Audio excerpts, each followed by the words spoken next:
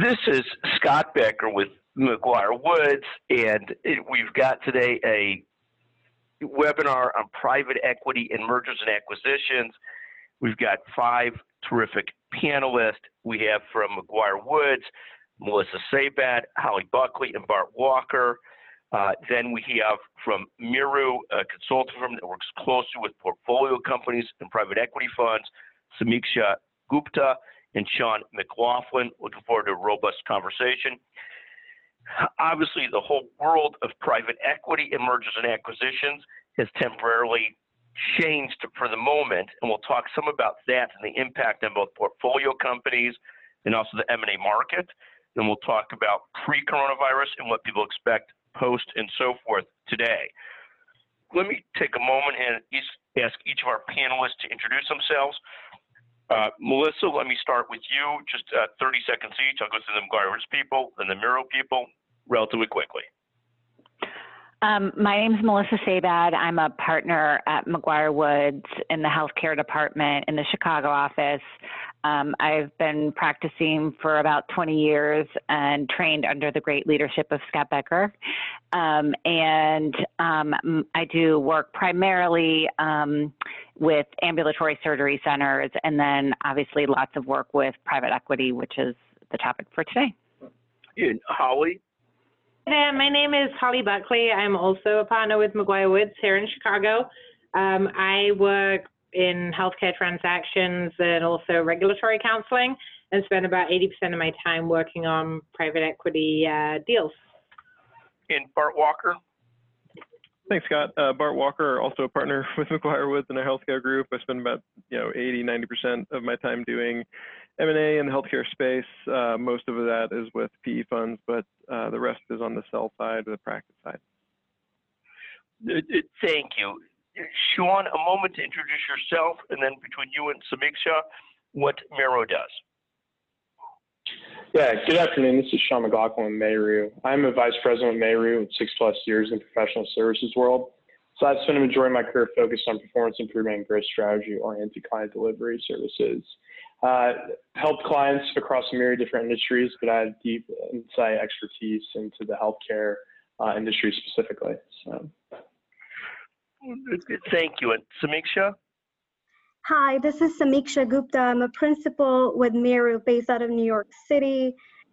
I'll start with introducing our firm very quickly. We're a turnaround and restructuring advisory firm. We partner with a lot of private equity firms as well as credit funds to work with their portfolio companies, identifying opportunities to unlock value and set them up for long-term success. I personally have 10+ years of client advisory experience. I was at McKinsey & Company for 5 years, focused on management consulting, growth strategy work for a variety of industries.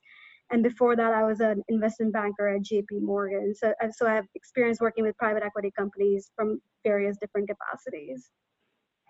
Thank you. Let me ask you sort of the question of the day.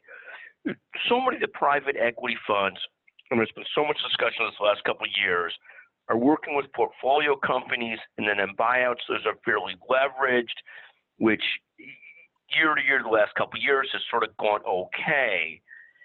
Now with this new fragility in the economy and new fragility, what are you starting to hear, Samiksha? What's some of the sense of what you're getting? And will there be a lot more need for turnaround work, which has been a little slower generally, not necessarily with your firm, which is doing great, over the last 5 to 10 years? What's some of your sense of what's happening now?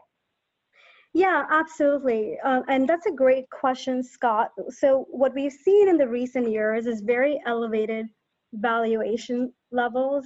And for any kind of private equity fund to meet their hurdle and be able to exit that opportunity at even a higher valuation, the valuations are not getting higher, but the way to unlock that value is by growing EBITDA, growing top line revenue. And the way they can unlock that value is they have to look beyond the traditional measures of value, which used to be traditionally headcount reduction, cost cutting, and that would typically unlock value. But those measures alone are not significant enough to move the needle. So we are starting to see a lot of focus on portfolio company operational improvement beyond just cost cutting. We're seeing people looking at the strategy holistically, focusing on top line commercial growth, whether it's like, brownfield acquisitions, vertical or horizontal M&A.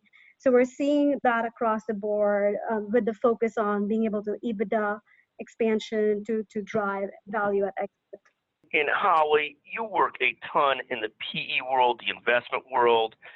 Well, let me ask you, currently with the coronavirus situation going on, are deals still happening, or what's going on right at the moment? Are things going slow down? Are they pencils down, or is the deal universe continuing to work forward?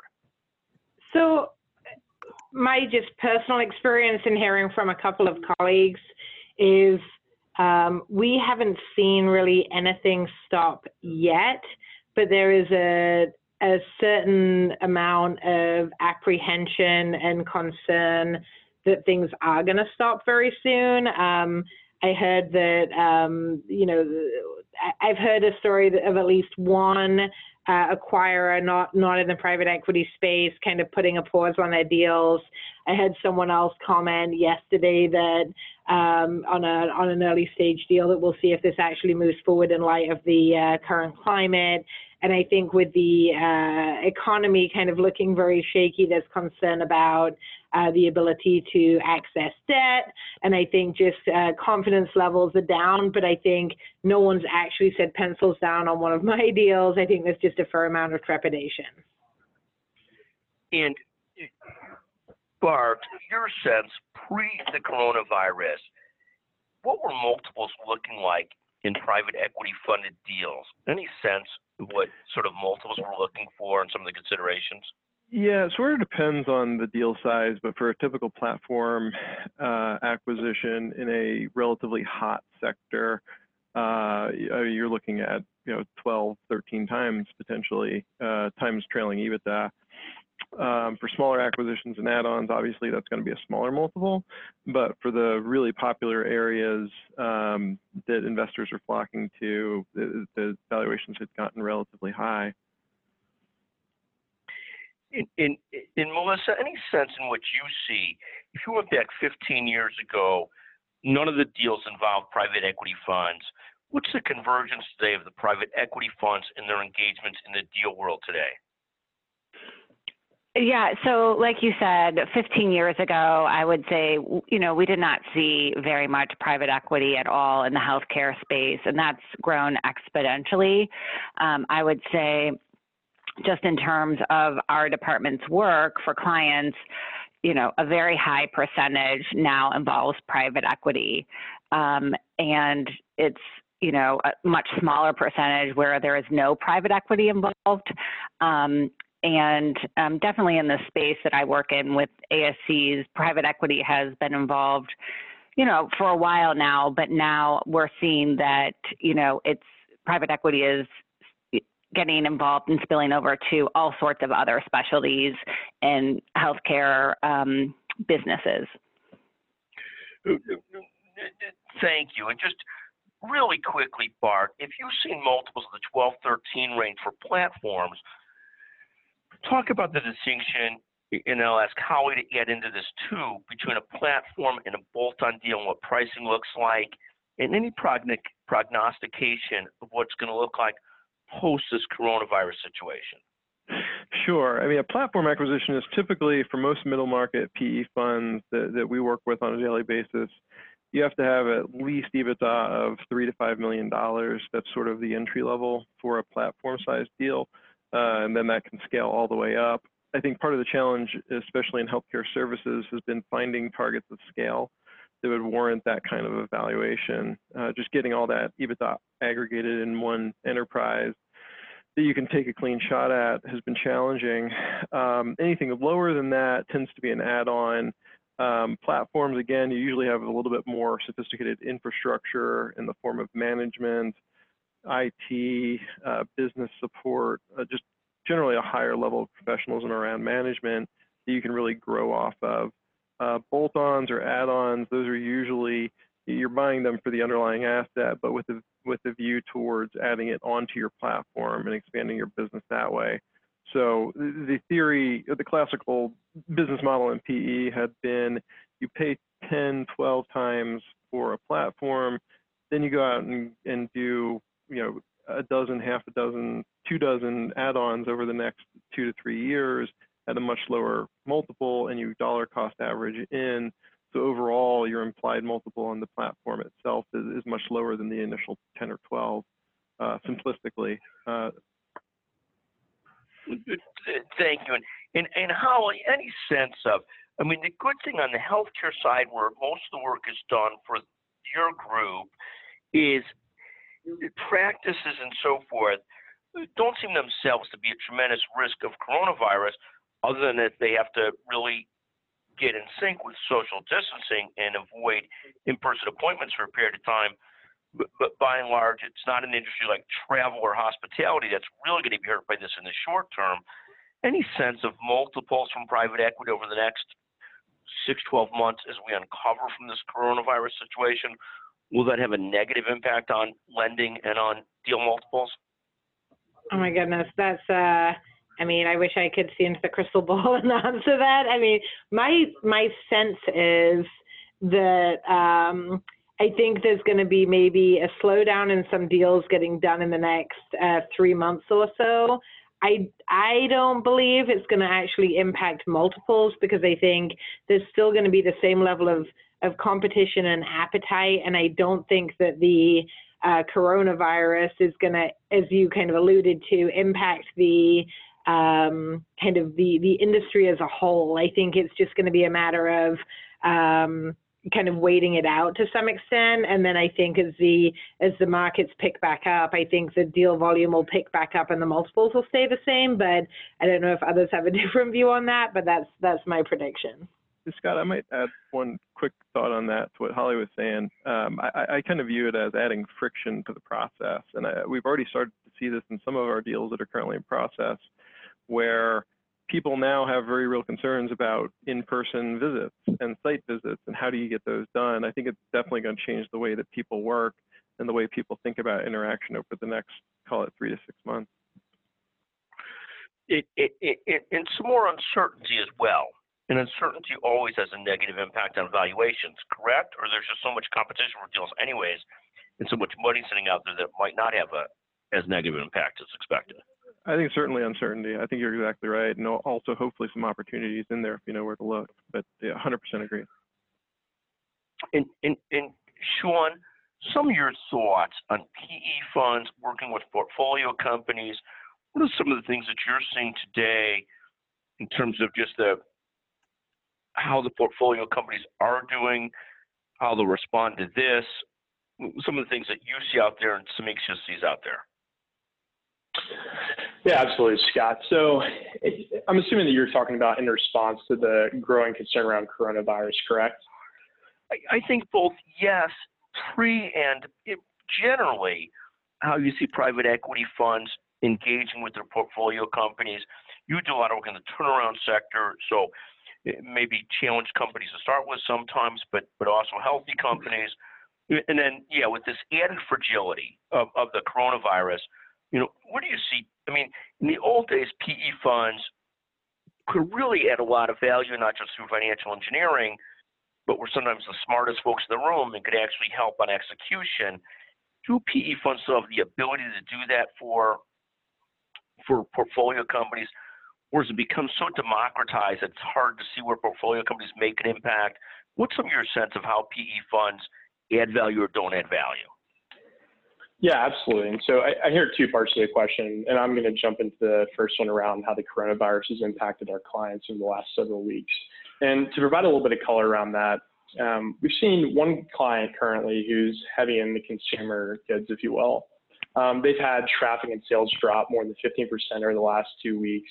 Their supply chain of goods has been directly disrupted by the coronavirus spike in China, obviously. And again, it's more industry related, as our healthcare sector clients right now, specifically in the biotech and pharma space, who source a significant amount of their commodity products or raw goods, if you will, like the active pharmaceutical ingredients for manufacturing purposes. They have a bountiful amount of reserves on hand, and they're ramping up their relationships with existing sources and channels outside of China as we currently speak. So it's definitely something that's top of mind for our current clients. as it relates to combating the coronavirus concerns. Sorry, go ahead, Scott. No. Please continue to go ahead. And just the call itself is not healthcare centric, though there's a lot of healthcare listeners on the phone. So thoughts, keep on going. Inside and outside of healthcare is fantastic. So there's things on supply chain. Obviously, just with China being such a challenge, people have quickly been looking at how do they review their supply chain and make sure they can still get what they need timely and efficiently and reasonable price-wise. But talk more about some of the things you're seeing with challenges in light of the coronavirus and not industry-centric.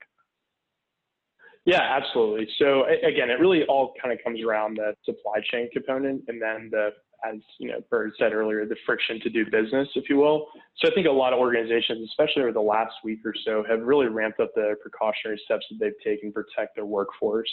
Obviously when we're sourcing from, distributors in other countries or sourcing from China, there's downstream impacts of that as well. That's not as, present at face value. And then there's obviously a lot of disruptions that are happening to organizations that we're still sourcing items from that are dependent upon China that, again, we're just not in the loop with. So. Yeah, this is Samiksha. The only thing I would add here is more about the consumer sentiment as well. So certainly there is exposure to China, disruptions to supply chain, but I think there is something to be said about consumer sentiment. And I think as Sean pointed out, we are starting to see some of our consumer-facing retail clients see sharp declines in their sales, which in the last couple of weeks, which certainly speaks to how the average consumer is feeling today. And I should caveat this saying a lot of our clients that we work with they tend to be private middle market companies, so they may not feel the brunt of the public markets volatility that we're all currently witnessing. But talk about that for a moment, because even though they're not as directly hit by the volatility, you spoke to something that's very important. Consumer sentiment moves in the wrong direction because everybody's seen their portfolio dip 15, 17%. Everybody feels a lot less wealthy, and does that lead, and everybody's more concerned about their jobs as well. Does that lead to a slowdown in spending, sort of across the board, because people are very, very concerned about what the economy is going to hold going forward? I think so, and I'm seeing that firsthand with just my own personal network and how my friends and family are responding to the current situation, and I'm seeing that with some of the retail client examples that I shared a moment ago. So I think there's something to be said, especially around the coasts in the U.S. You've got California all the way up to Washington, and then on the East Coast, you've got New York and then Florida. I think with the state of emergency being implemented and folks being asked to work from home, I think the sentiment is certainly escalating into a fear, maybe potentially translating into a panic, compounded by what's happening in the markets. I think we're certainly in that panic that we see in the public markets. And how do companies deal with that, knowing that they could see their sales go down by 20% over the next several months, and they've got debt, they've got other issues, they've got full workforces? How do companies start to deal with that to stay healthy, or as healthy as they can through this period of time, Samiksha?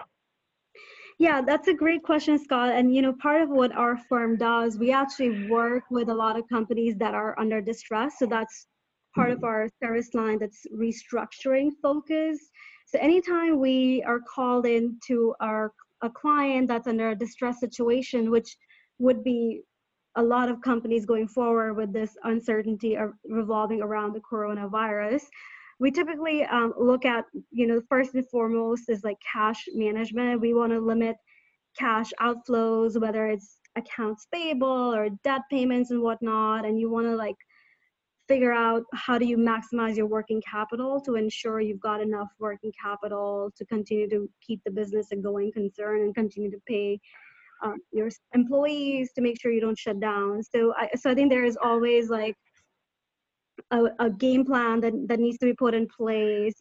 Severe measures need to be put in place to ensure the value is preserved and the business can continue to operate with the uncertainty that's looming currently in the market. And Samiksha, let me ask you one other question. I want to go to Melissa on a question on what's happening with strategics buying into healthcare facilities. Now that slowed down on a dime recently. But Samiksha, let me ask you one more question. You know, there's a great author that talks about the term black swan that none of us were probably that familiar with before the 2008-2009 financial debacle. And this is the idea of some kind of completely unexpected event, you know, having a big impact. And could you talk for a moment? You've been doing consulting at the highest level. You've also served as an advisor at a large bank, and you do what you do now. In your career, how many times have you seen something like this coronavirus that you think of as sort of a black swan that had totally unexpected consequences, totally unexpected on sort of the business world or on the, you know, certainly in the hospitality, airline world, et cetera? How often have you seen this, and what does recovery look like? Yeah, you know, that's a great question, Scott. And I'm going to have to think back to an unexpected event. Like, I think the last one that really jogs my memory is the 9/11 attacks. I think that was an unexpected black swan event that nobody saw coming. And in the aftermath of that event, you saw every single major industry affected, and the recovery period was quite small. And 6 months after, or within like 4 to 6 months after 9/11, you had some of the largest like frauds, like Enron happened, WorldCom happened, followed right after. So I think that was certainly unexpected event. I don't think 08-09 was like a huge unexpected, well, it had huge implications, but it was in the making over time, but it wasn't like a sudden thing that just happened. So I think what we saw in 2001, 2002 is kind of what this reminds me of when I look at this unexpected and no one knows how to contain it and how to manage it. Thank you. And you talked about something, and I'll turn to Melissa on this concept of, as a company, whether mid-sized or large, all of a sudden you get into watching working capital very closely again and make sure you've got the money to pay the bills, to keep the business going, the corporations going. Melissa, you've recently seen one of the largest national companies decide that they're going pencils down on all of their acquisitions of surgery centers and anything. And is that a reflection of this need for people just to preserve capital and make sure that they're not out more capital or the world sort of straightens itself out? Yeah, I think that's exactly right. And I think you'll see that, I mean, with the one particular company that you're talking about, you know, my assumption is it's a highly leveraged company. And, you know, with this uncertainty, they're much more reluctant to focus on growth in new areas or new companies. What they're really now focused on, it seems, is looking at their current assets and making sure they protect those, and really just, I think, mitigating their risk to the extent they can with all the uncertainty related to the coronavirus and the general, I guess, uncertainty in the markets. And Holly, are there different segments within healthcare, and I'll give you a moment to think about this, that will have a harder time versus an easier time through this period of time? And hopefully it's a short period of time, like a flu season, where it crests in a few weeks and then starts to get much better in a hurry. But a lot of private equity is invested in dental, and Bart does a ton of work in private equity buying big dental practice management companies.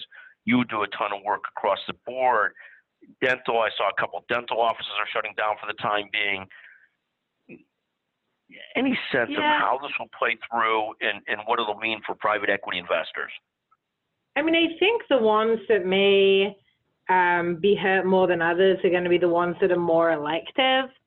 So as you mentioned, dental, probably dermatology, and some others where there may be some truly kind of medically pressing issues that need to be dealt with, but where there's a higher component of elective procedures and services, I think those are the ones that are going to be maybe slowed more. So just a few weeks ago, my dad had a hip replacement, and we were discussing at the time, and we probably just got in under the wire because there's a good chance that had it been today, they may have postponed the surgery to avoid him being potentially exposed in a hospital, or hospitals not wanting to kind of fill their beds with people who don't need to be there in light of this. And I have no idea how that's playing out, but it seems to me that for the services that can wait, they may be the ones that see greater slowdowns. In Bart, I think Holly's probably 100% right on that. If you got elective surgery, you don't at this moment want to open yourself up with this virus is going around. If you could hold off, Bart, any thoughts on sectors that will slow down a little bit versus those that won't? Any sense of that in the healthcare area? Yeah, I think you're exactly right. I think anything that has an elective element to it or something that can be delayed will get delayed. What'll be curious what I'm curious to see is how quickly things pop back. So is this a 3 to 6 month event? Is this just a 3-month event? Is this a 12-month event? I think a lot will determine how the healthcare sector fares depending on the length and severity of this. I think it's pretty clear from the projections that if you look at, I'm just looking at the kind of the latest data coming out of Japan, it seems like they've managed to avoid a lot of the escalation and overwhelm of their healthcare system. Italy, not so much. China, not so much. I think a lot will have to do with the national response to it, too. In terms of just one more question on the PE side, Bart, you work with a number of PE funds. You've seen multiples for the last couple of years on deals that are 5, 10, 15 million in EBITDA, being at the 10, 12, 13 range in multiples. Just to discuss that further, is that all on hold for the moment, or do you see deals that will continue to go, and do they have to be in industries, and are there any that aren't going to be affected by this coronavirus thing? I think it'll tend to go. I think things are still going forward. It's still a little bit early to see, obviously, but I do think the entire industry will benefit. When you compare healthcare to other sectors, generally tends to be more recession resistant.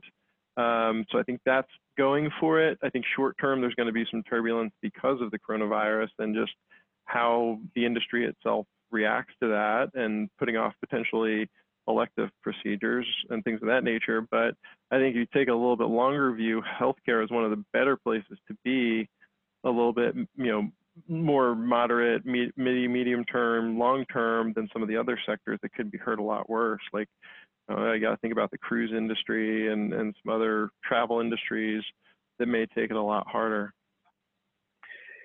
Well, right, fascinating. And some of those industries are going to be way over leveraged compared to their cash flow for the next 12 to 18 months, or as soon as they recover. I mean, at least at the present moment, and memories change quickly, none of us want to be on a cruise ship. Right, 100%. And I think you're exactly right, which goes back to my earlier point. It depends on kind of the duration of this whole episode as far as healthcare goes. If it's a long, extended episode, then I think it turns into a battle of attrition where you've got a decent number of healthcare companies that are highly levered, others not as highly levered. I think that'll be the deciding factor for a lot of these. Well, and that's, that's fascinating. And then I guess the question, and Samiksha, I'll ask you this, with the, and I know you do a lot of consulting and turnaround work versus necessarily investment banking or advising on the buy side right now, but with some of these situations where somebody said to me yesterday, well, American Airlines price is down 50%, and one person would say, well, that's a buying opportunity. Another person would say, well, they've got so much leverage on that company that there is no buying opportunity. And not necessarily talking about American Airlines, Samiksha, but what's your sense of this? Will this create some opportunities for private equity funds, some of which are sitting on, reportedly $1.5 trillion to invest? What's some of your sense of what's going to happen here? And will there be opportunities for buyers? Yeah, I mean, as you rightly said, Scott, I'm no longer in investment banking, so I'm certainly not advising people on an M&A from a deal activity standpoint, but I can share my perspective here. So I think, look, there has been a ton of capital in the markets for the last few years. I don't believe that the risk of this virus today is going to stop that activity. There might be a temporary halt, but there is ample liquidity in the market, in my mind, and the valuations continue to be an elevated level. Now, I understand that the public equities might be trading at a lower multiple, just given what's happening in the public markets. But as far as private deals are concerned, with private equity flowing in, capital flowing in, I don't think that's yet impacted. And I think it all comes down to if and how and when this virus is actually able to be contained. And that might certainly determine when and how the deal valuation starts getting impacted. But given what I see right now, I don't believe that it's going to create a liquidity crunch just yet for private investors. Fascinating. And Melissa or Holly, any thoughts on that? The liquidity crunch, I guess the question I would have, Samiksha, and I'm not sure the right person to answer this is, you've got these huge debt funds that have emerged over the last decade that weren't even really an asset class before that. Now the largest private equity funds in the world, the Blackstones of the world, Apollo, all of these $100 billion debt funds that they're using to invest, as well as smaller ones that are, $12 billion debt funds that were just never around before. Are these debt funds, you were already starting to see some cracks in those because all of a sudden you've had, at least in the healthcare space, a large dermatology platform, you have to miss payments and go south. Are there going to be bigger cracks in these big debt platforms, and are they prepared to deal with that? Yeah, Samiksha, maybe are you seeing some of your thoughts there?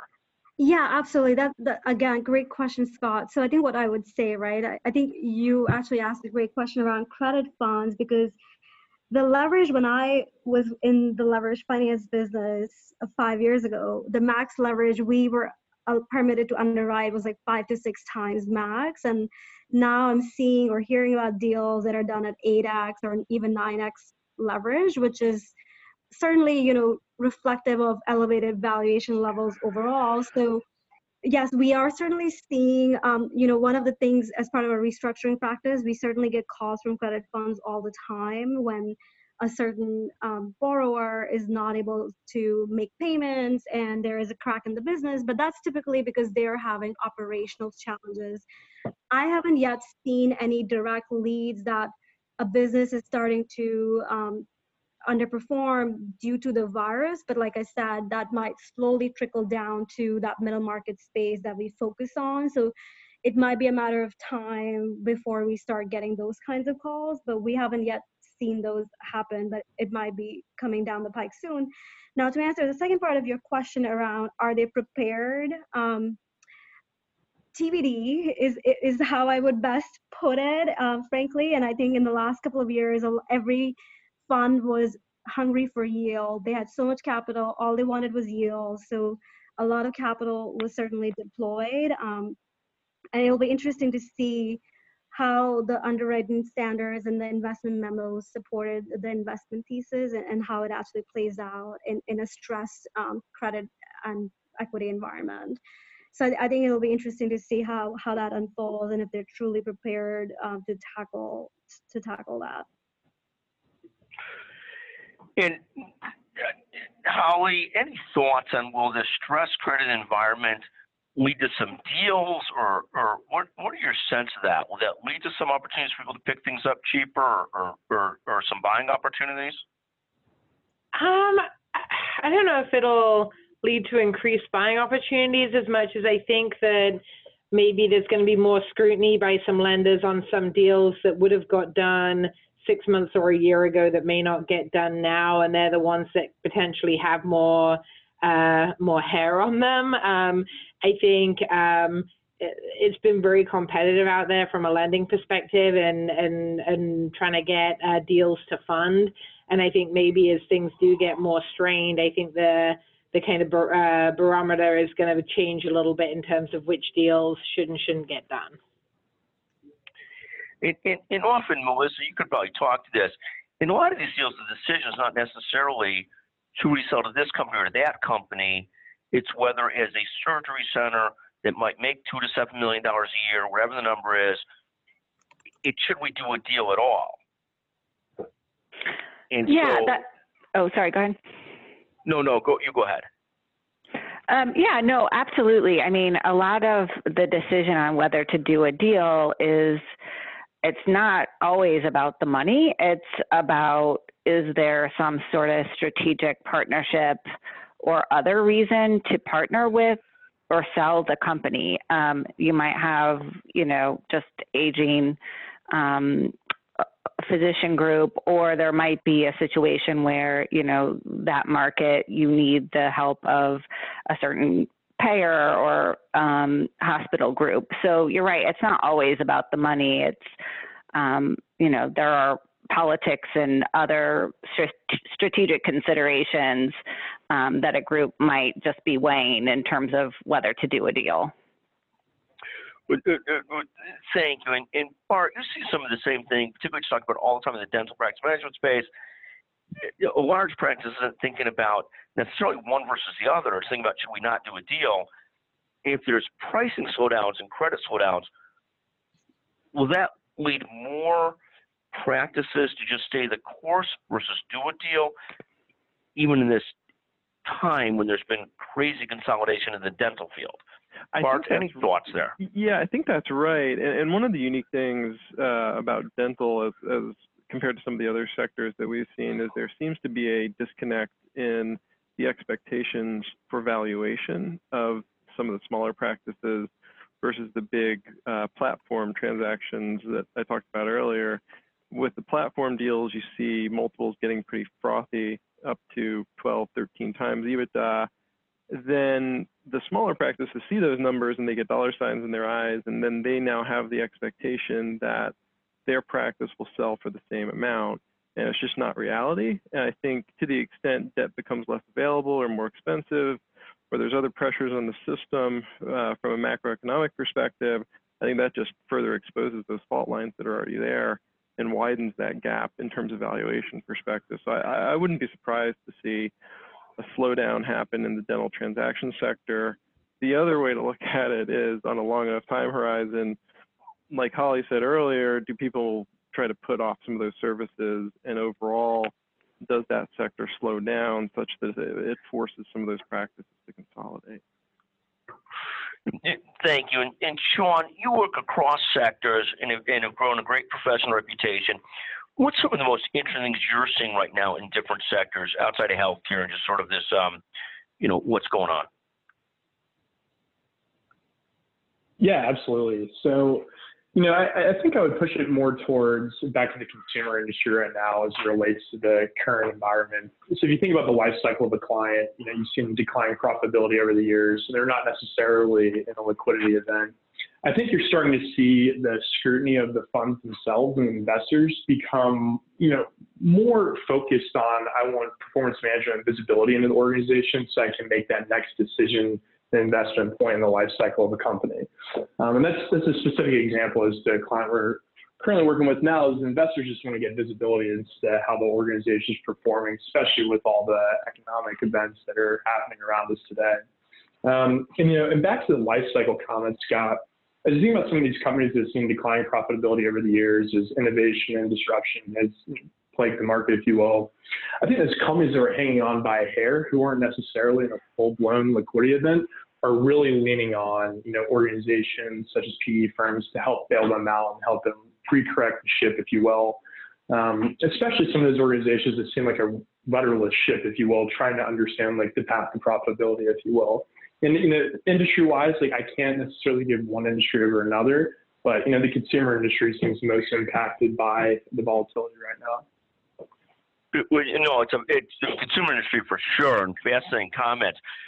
One of the most fascinating things, and we'll start to finish up here, is this concept in every sales process, particularly the 11th year into a bull market, into an up market, an up economy.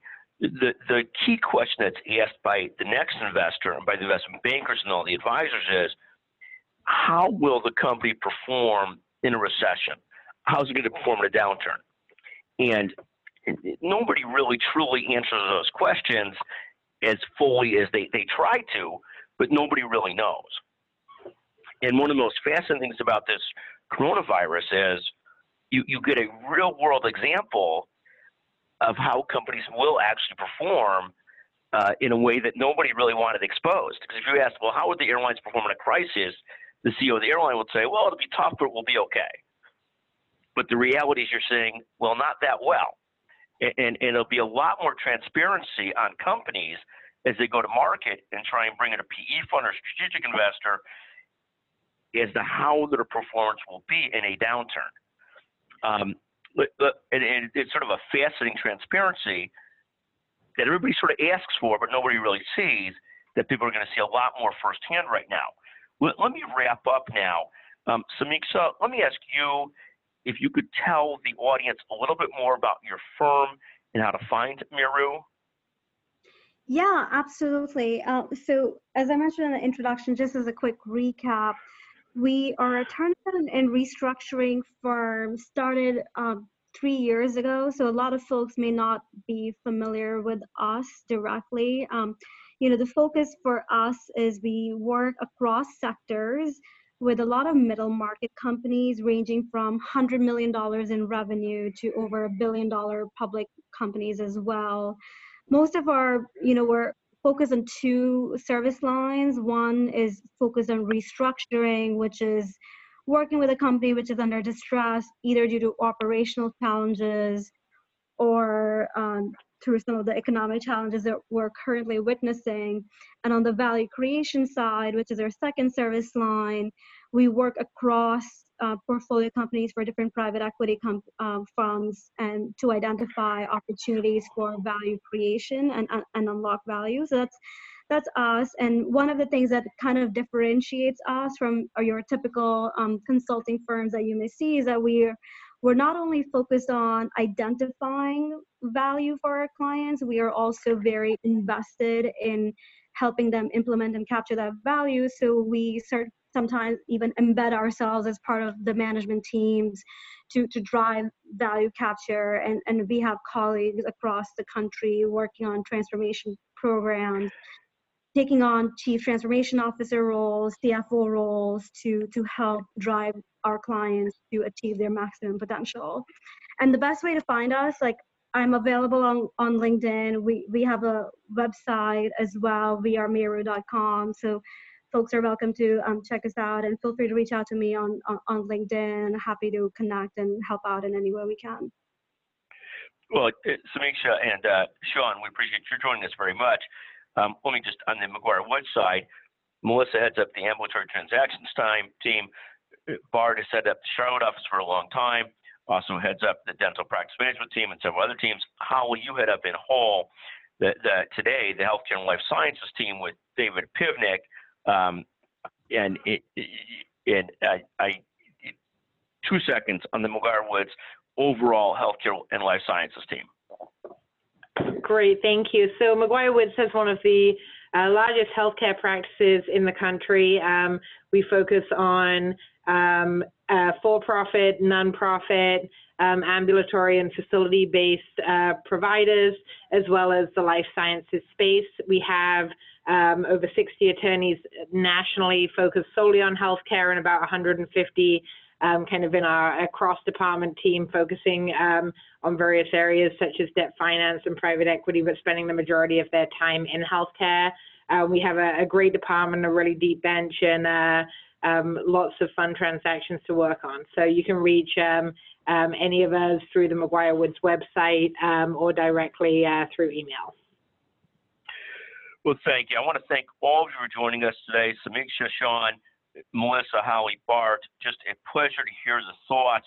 I know it's such a fluid situation, so we varied from what was originally the talk intended, but just so much going on and so interesting to see. And we hope that it all turns out okay and recovers quickly and moves forward over the next, hopefully 3 to 4 weeks, and then back to a recovery. So thank you all very much for joining us today. We'll distribute this broadly.